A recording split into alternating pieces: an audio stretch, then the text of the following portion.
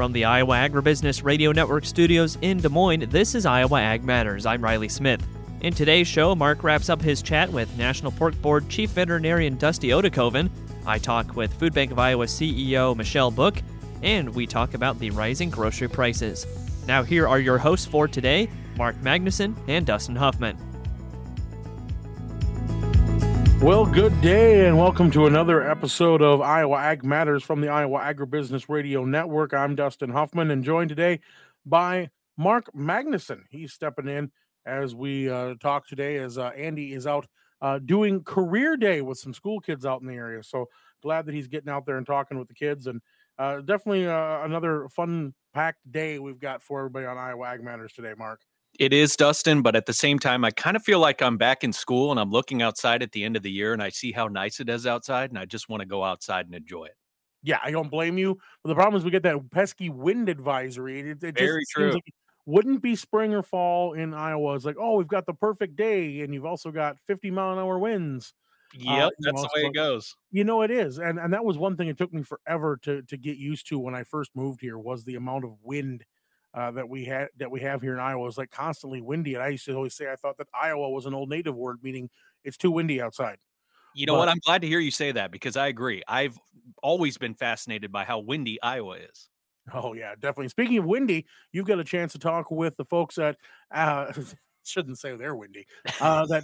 Eric there at Comstock Investments talking to us today about what's going on in those grain markets. Joined today by Eric Rolfe of Comstock for our opening market discussion. Eric, what are we seeing taking place in the grains today? Well, you've got row crops higher, not by a lot, but row crops higher with wheat lower. Today's going to be all about preparation for the 11 o'clock USDA reports, both the crop production and WASDE reports.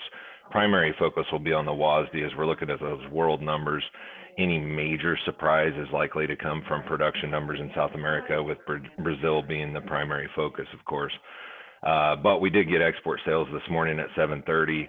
Impressive for corn, kind of the top end of expectations there.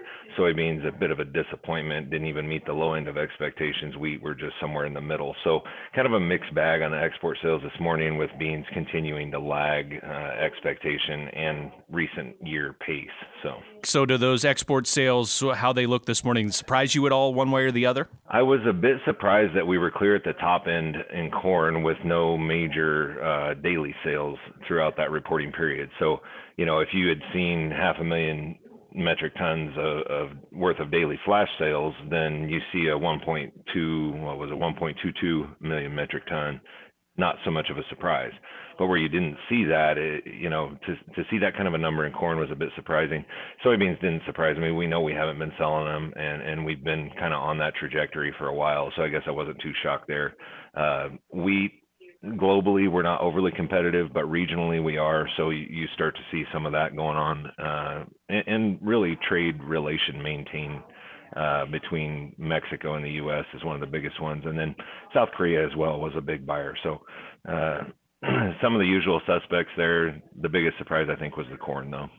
And Eric, you already mentioned it, but the WASDE report today, and we know not necessarily as much of a big report in terms of what it can do to the marketplace or kind of just overall sentiment compared to January. But here today, we are expecting to see some cuts to South American production. The question is how much? And man, those guesses just all over the place right now, aren't they? All over the board. And you've got private estimates anywhere from, when you're talking about Brazil soybean production, anywhere from 145 to 153, CONAB a little higher than that yet, USDA quite a bit higher the last report. So there's definitely room for surprise there and a necessary adjustment, I believe. We just had our Comstock hosted the Brazil tour. Matthew Cruz does that.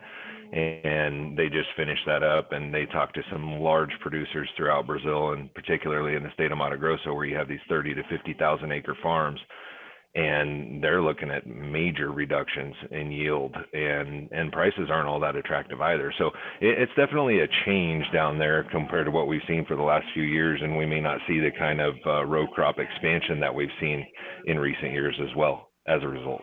That again was Eric Rolfe of Comstock Investments. We'll hear more from him coming up later on in the program. Right now, Andy Peterson stopped by to give us his 3 big Iowa Ag Matters. Number 3.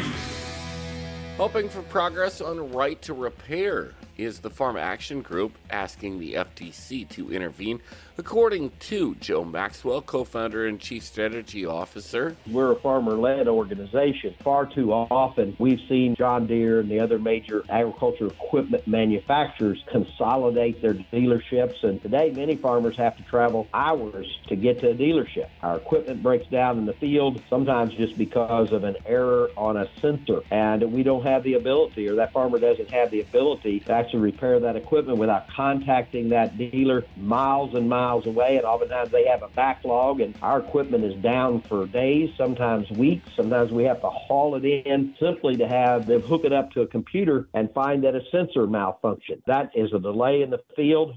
That costs money, time, that sometimes we farmers just don't have. He says a delay on a quick fix for broken down machinery makes an already stressful occupation even worse, and adds the FTC has the authority and responsibility to regulate the issue. Number 2.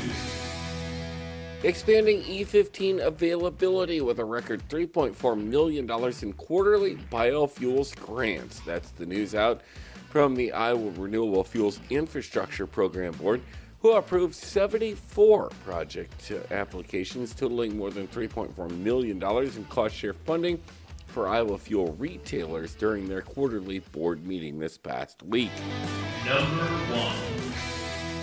The value of our products to the vast majority of the world on full display again this weekend as the centerpiece around Super Bowl parties. And the number 1 entree, of course, chicken wings, according to Tom's super communications lead at the National Chicken Council. We are projecting Americans will devour about 1.45 billion chicken wings this weekend for Super Bowl 58. That is a billion with a B. Now, he says compared to last year, consumption is expected to be flat, and consumers definitely have a preference of boneless wings. I'm Edie Peterson. Those are your 3 big Iowa Ag Matters. You might think Iowa just grows corn, but the truth is, corn grows Iowa. Hi, I'm Stu Swanson, a farmer from Galt, Iowa, and the first vice president of the Iowa Corn Growers Association. Whether you're planting, harvesting, or anywhere in between, as a member of the Iowa Corn Growers Association, you're also actively advocating for our industry. As an ICGA member, you have a voice lobbying on ag issues at the state and federal levels on priorities that impact your farm. Join us today at iowacorn.org/join.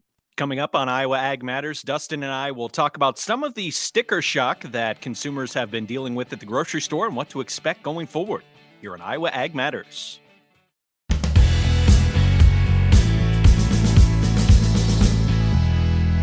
Well, back here on Iowa Ag Matters, as Mark hinted to at the end of last segment, food prices are something we've been watching quite a bit. I mean, you don't have to go very far into any grocery store around the state and see that prices are a little bit higher. And, you know, people make the jokes that you used to be able to get a cart full of groceries for $150. Now you're lucky if you can get into a second bag for $150. But, Mark, while that is an exaggeration, it does feel like those pennies are getting pinched a little tighter here when we're out there spending our food dollars.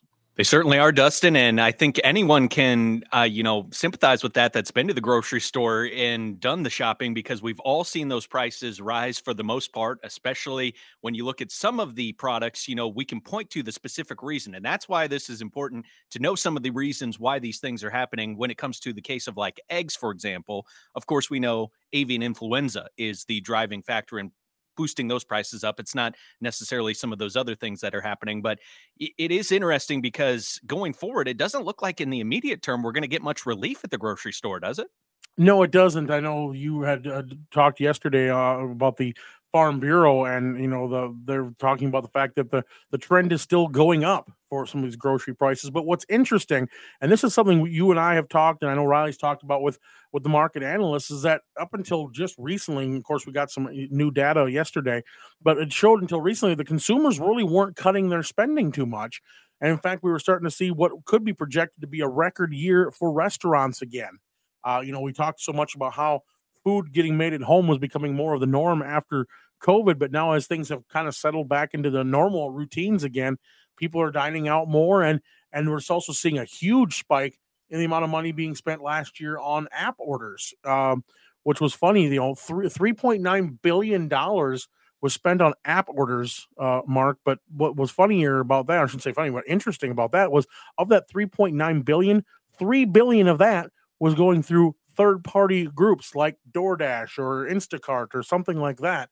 That was seeing it. So a big uptick in third-party delivery systems. And, we're starting to see it more and more often in the stores. You can go to the gas station and you see these little iPads now sitting on the counters so that DoorDash orders can get filled when they come in, and they're ordering from gas stations and convenience stores, not just from restaurants and pizza takeout pizzas. And the interesting thing about that to me is that is then counterintuitive, because you would think that going through the grocery store, you're seeing the high prices, you would be trying to save money. But we know with the app delivery services, that's about convenience. You're not necessarily going to save money. At the very least, you're probably going to spend more. So I think if you think about that, then does that tell us something on the good side of where the economy is in general, then, that people are willing to spend that extra money when they don't have to? Maybe. But at the same time, we're still seeing those prices up in the store. So I don't really know how to square that away. Well, the one thing I remember talking once with Jim McCormick at Ag Market one of the times when I was doing the opening markets, and he had mentioned something about, since the pandemic, we're seeing the millennials, the Gen Zers, they're spending their money on experiences and good quality things rather than the accumulation of objects.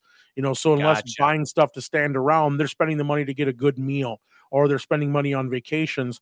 So they're refocusing where those dollars are being spent. So I thought we're going to have to keep an eye on here on Iowa Ag Matters. We'll be back in a moment. In February, we celebrate World Radio Day. Here at the Iowa Agribusiness Radio Network, we feature Iowa-centric programming with content focused on Iowa crop farmers and livestock producers who draw their livelihood from modern production agriculture. Today, the Iowa Agribusiness Radio Network offers 9 programs per day, anywhere from 2.5 to 4 minutes. In addition, the network airs a daily midday program featuring Iowa ag news and discussions called Iowa Ag Matters. And we also host a long-format weekend radio program called Weekend Ag Matters. The network's content footprint also includes a growing digital presence, including our daily e-newsletter called Ag Matters Daily, our website, which features our daily news stories at iowaagnet.com, along with a daily YouTube ag news program called Ag Matters PM. We are also active on Facebook, X, LinkedIn, and TikTok, and provide free daily market podcasts twice per day. We thank you for supporting the Iowa Agribusiness Radio Network as we celebrate World Radio Day in February. Quick note, coming up in today's episode of Ag Matters PM, we will have April Hemis as our guest with the Iowa Soybean Association in the latest Between the Pods. And coming up here in segment number 3, we have the latest cash prices from around the state. It's the Basis Report with Dustin here on Iowa Ag Matters next.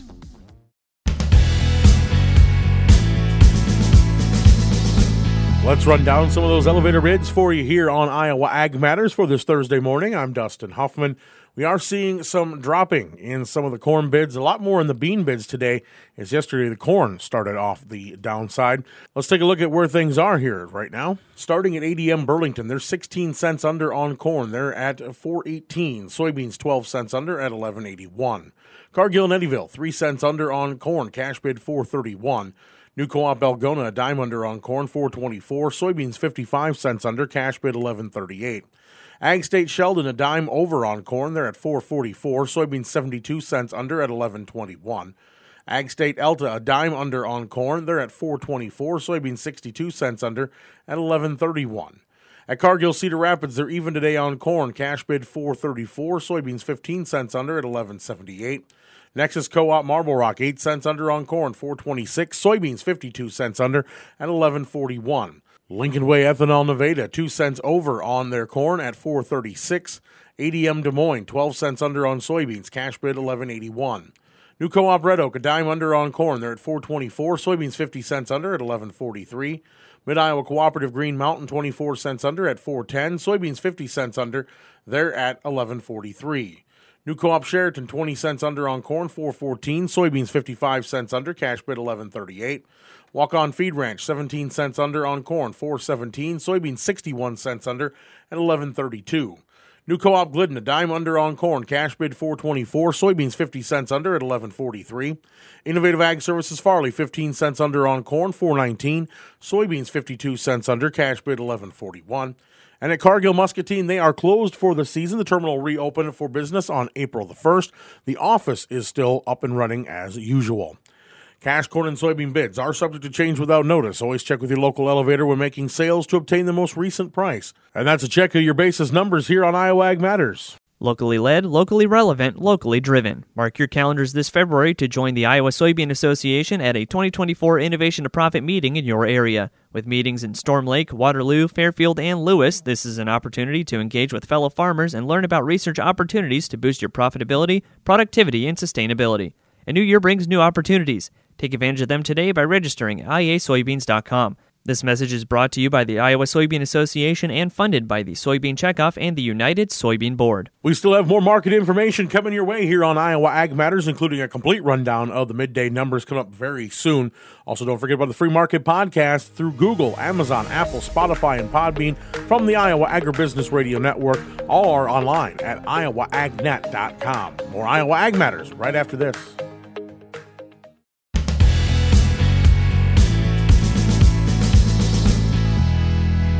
Well, of course, we all like to follow what's being done to give back to our communities, especially those in need. And the Iowa Food Bank always been a great resource for those who need help. And they got a big donation here yesterday. The Utah Farm Bureau, along with the Church of Jesus Christ of Latter-day Saints, came down and they brought in a big food donation. And Riley Smith had a chance to talk with them there. Quite the donation from the Utah Farm Bureau and as well as the Church of Jesus Christ of Latter-day Saints.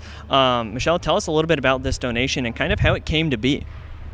Well, from what I understand, the Iowa Farm Bureau made a trip out to visit the Utah Farm Bureau and toured farms and facilities there, met representatives from the Church of Jesus Christ of Latter-day Saints as well as they were out there touring high-quality farm operations. So when this truckload of food became available and the Church of Jesus Christ of Latter-day Saints and the Utah Farm Bureau reached out to Iowa saying, who could benefit from this wonderful gift, the Iowa Farm Bureau identified Food Bank of Iowa. So I'd say it's our lucky day.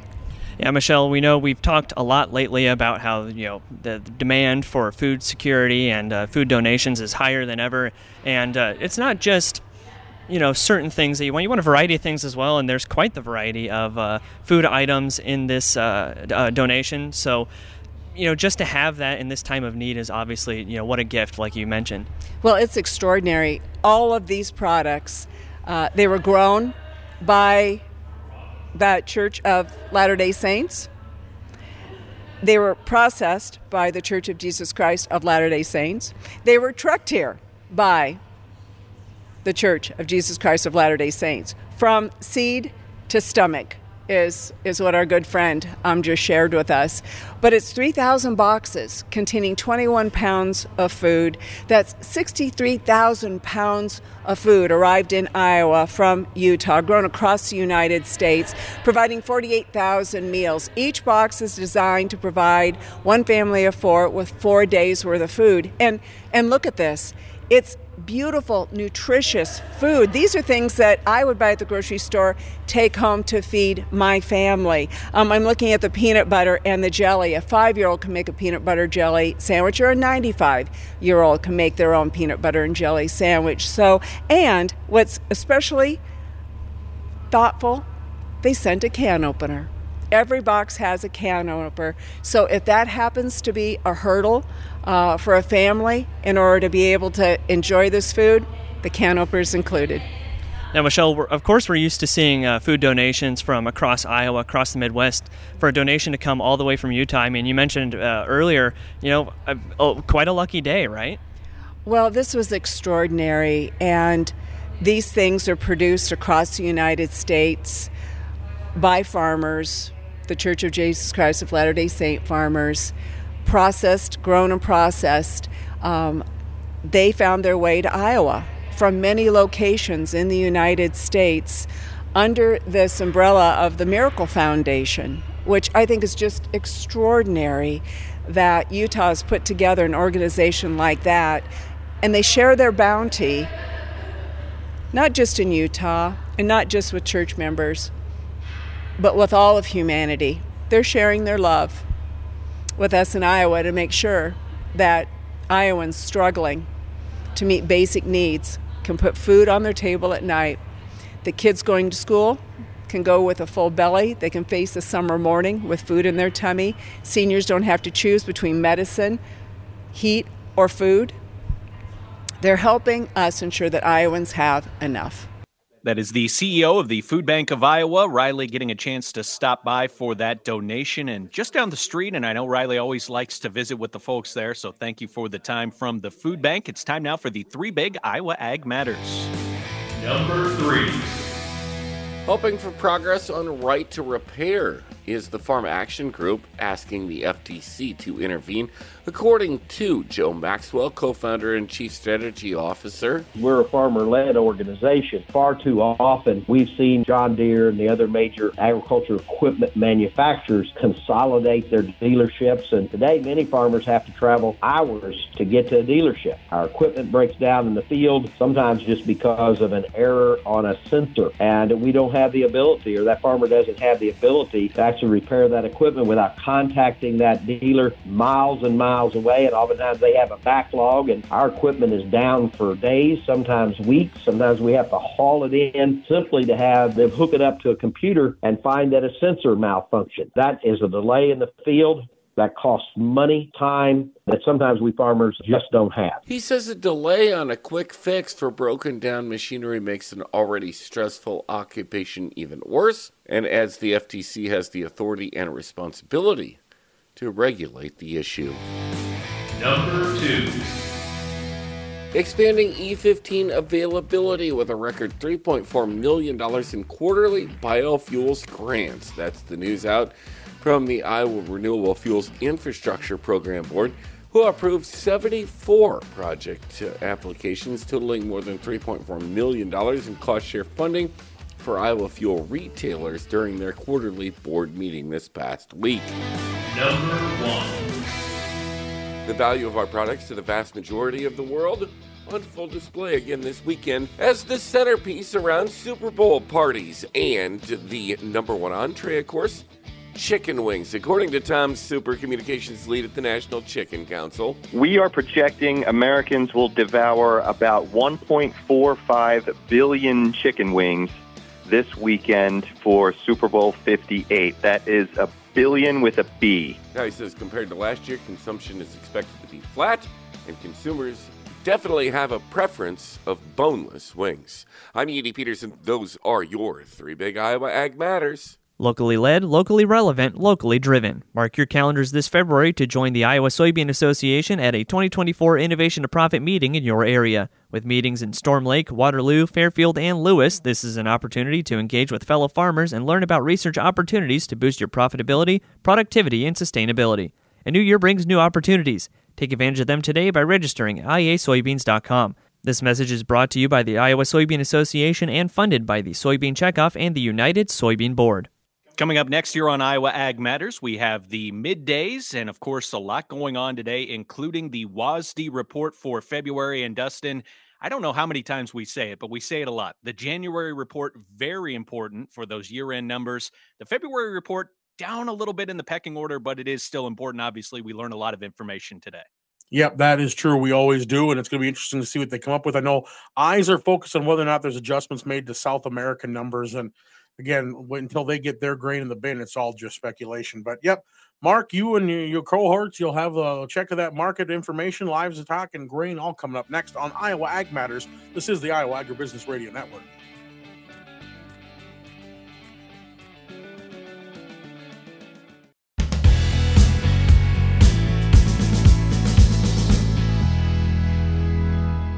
This is the Midday Market Update on Iowa Ag Matters. I'm Mark Magnuson. Corn is trading lower today, but has come off of its earlier morning lows significantly. March corn made a new low this morning at 432 3/4. Tomorrow, the USDA will release its WASDE report, and that is expected to lower Brazilian corn production by 3 million metric tons to 124.3 million metric tons. And Argentinian production is expected to be unchanged. Brazil is now over 20% planted with their safrinha corn crop, which is about to double their pace from last year. Rainy conditions have been favorable. Argentina's weather has been hot and dry recently, which may put a dent in their overall corn production, but rains are forecast to begin in the country later this week. Soybeans trading lower today along with corn, but have also come significantly off of their earlier morning lows, which saw the March contract take out Monday's low. Soybean meal is trading lower again today, while soybean oil is higher. Crush margins have narrowed, but remain profitable and have generated good domestic demand. For tomorrow's WASDE report, analysts are expecting Brazilian production to be lowered from the previous guess of 157 million metric tons to 153. Most analysts expect the true number to be between 145 and 150 million metric tons. That's the latest on the grains. Here's Andy Peterson with more livestock news. Yep, livestock number time here on Iowa Ag Matters. Beef-wise is where we begin. Daily estimated slaughter totals coming in at 125,000 head. That's 2,000 less than a week ago. Same as a year ago. Boxes are stronger here at midday. 63 loads of choice cuts selling $294.07, 59 cents stronger. Select up 83, $284.60 on 22 loads of movement, and that spread remains under $10 at $9.47. Now, as far as hogs go, daily estimated slaughter total numbers coming in at 492,000 head, same as a week ago, and 18,000 higher than a year ago. Cash market-wise, let's wrap up yesterday's numbers here. For comparison purposes, barrels and gilts producers sold on a carcass basis negotiated purchase-wise. We saw a fairly decent run at 3,800 head. The weighted average price sharply higher, up 458, 65.45. What a run in the negotiated purchase market here the past few days. Formula purchases, 154,000 head, so about an average number of sales. Weighted average price, 73.19, so that market was essentially flat. Now, as far as what's happening here at midday today, only 1,790 head of negotiated purchases and no price available due to Packer confidentiality issues. And 102,000 head of formula purchases, market up 50 cents to 73.74. In February, we celebrate World Radio Day. Here at the Iowa Agribusiness Radio Network, we feature Iowa-centric programming with content focused on Iowa crop farmers and livestock producers who draw their livelihood from modern production agriculture. Today, the Iowa Agribusiness Radio Network offers 9 programs per day, anywhere from 2.5 to 4 minutes. In addition, the network airs a daily midday program featuring Iowa ag news and discussions called Iowa Ag Matters. We thank you for supporting the Iowa Agribusiness Radio Network as we celebrate World Radio Day in February. At midday, March corn is down 4.5 at 434 1/4. March soybeans down 13 1/4 at 1186 1/4. March soybean meal down $6.40 at 352.40. March soybean oil up 25 cents at 46.19. On the Merc, February live cattle down 65 cents at 182.35. March feeder cattle down 35 cents at 246.32. April lean hogs up 87 cents at 82.12. April pork cutout down $1.10 at 89.40. And Class 3 milk down a penny at 16.25. This has been a check of the midday markets on the Iowa Agribusiness Radio Network.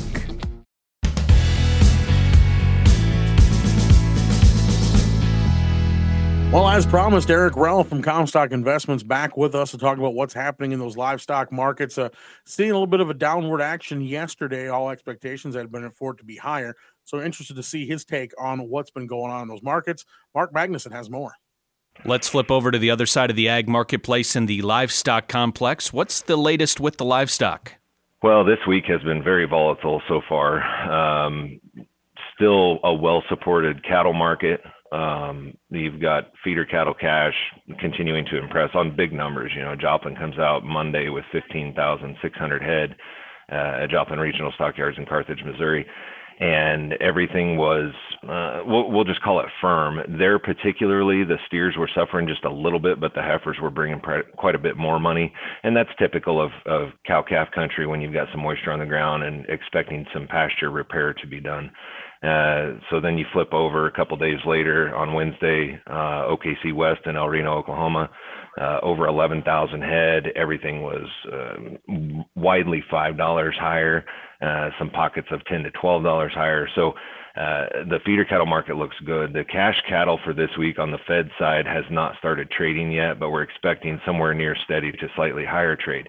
If that surprises and we see, $2 or $3 jump in the Fed cattle cash, that'll be a big deal, especially when you consider the fact that we've got carcass weights already being reported 30 pounds lighter than what we were before that blizzard hit the Central Plains. From the consumer side, we know from the latest cattle inventory report that we have herd numbers lowest since they've been since the 50s. So when you're thinking about consumers shopping at the supermarket going forward, especially into next year, what do you think that kind of looks like? Well, I think this has been a natural progression that we've been seeing for years. You know, I made the comment to some family members recently, you know, think back 15 years and how many wing restaurants were there. I won't name any names specifically, but, you know, there's been a shift away from beef. And I think a lot of it is price induced. Not everyone can afford to eat beef on a regular basis, especially when you're talking about these high choice and prime cuts. So there has been a natural shift away from beef, but not to this extent. And I think this cattle inventory report was just a minor reflection of what we're going to see moving forward here, maybe for the next 6 or 8 months. The next cattle inventory report could be a big deal.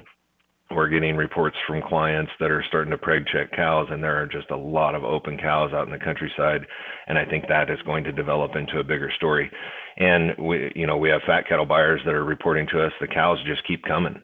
So we're still slaughtering cows at an impressive rate, and we're going to start causing some real problems here with the supply side. So the shift away from beef, that's been a natural progression and probably will be a necessary one if the numbers do what I think they're going to do over the next year or so. Locally led, locally relevant, locally driven. Mark your calendars this February to join the Iowa Soybean Association at a 2024 Innovation to Profit meeting in your area. With meetings in Storm Lake, Waterloo, Fairfield, and Lewis, this is an opportunity to engage with fellow farmers and learn about research opportunities to boost your profitability, productivity, and sustainability.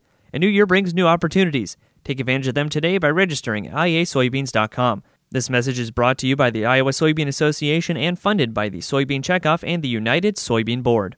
Coming up on the show, I will be joined by Dusty Otokoven for part 2 of our conversation. Dusty, of course, is the chief veterinarian with the National Pork Board.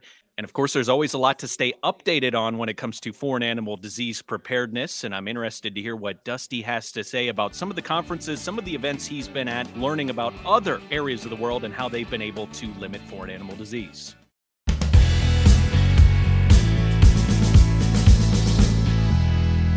Well, yesterday, Mark got the conversation going with National Pork Board's chief veterinarian, Dusty Otokoven, just talking about what's going on in the swine industry. Of course, African swine fever has been kind of quiet in the news lately, but still a threat out there, and getting that update. Well, here's part 2 of this conversation that they had during the Pork Congress. Have we learned enough from ASF to be able to apply it to other diseases that threaten us, ways to mitigate the disease? Have we learned from this disease with all of the preparedness steps that we've taken and things like you've gone to the conference to learn about this disease kind of from a worldwide perspective?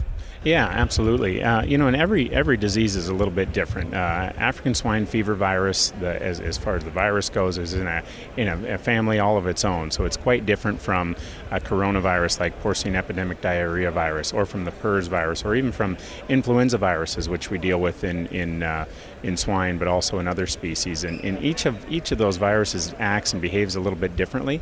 And there are things that we can apply from other diseases, such as foot and mouth disease control, to our situation with ASF. But there's some things that are different there too. And so that was part of this consortium, is to bring folks together and learn about what have we learned.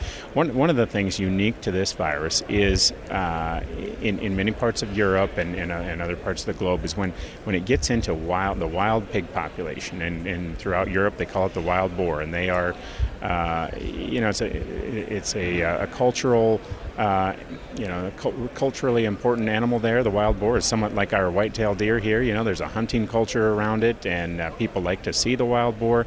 But when ASF infects the wild boar population, it's really difficult to get that cat back in the bag and to eliminate the virus from that wild boar population. So then what you have is an ongoing source of infection. And where there's interaction between wild boar and domestic pigs, that's where infection can occur.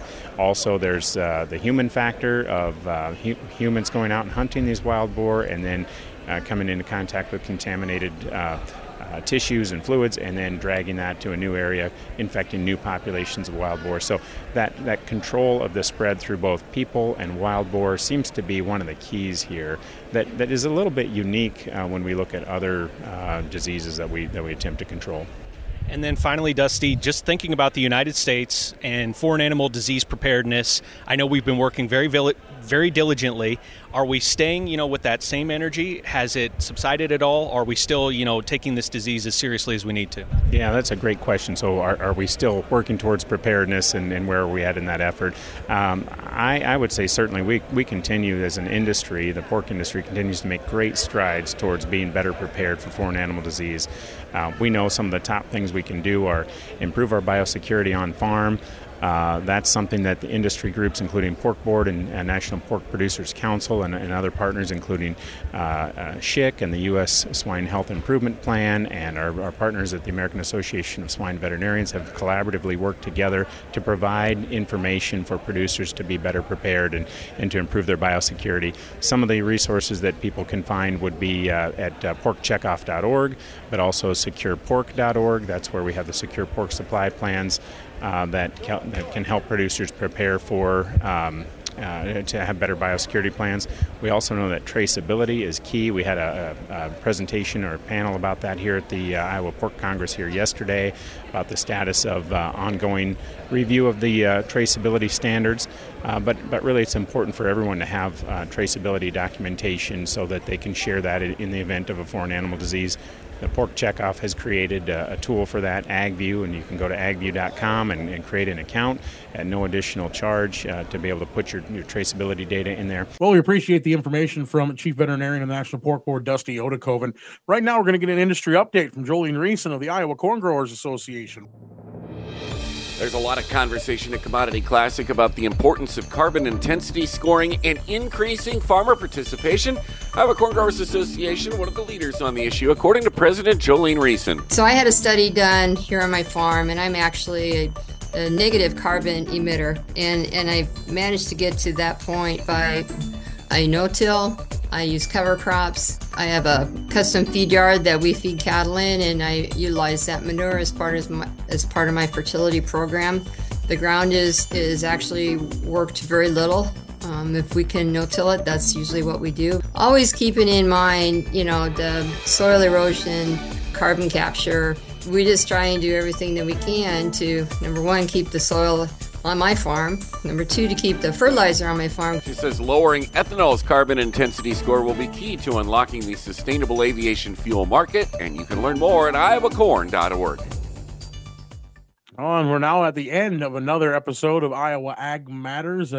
Another great informational update we've gotten, and really interesting stuff there on those interviews you were doing with Dusty Odakoven and getting that update on the swine health sector, Mark. Just really good stuff that we don't want to let go on the back burner too far.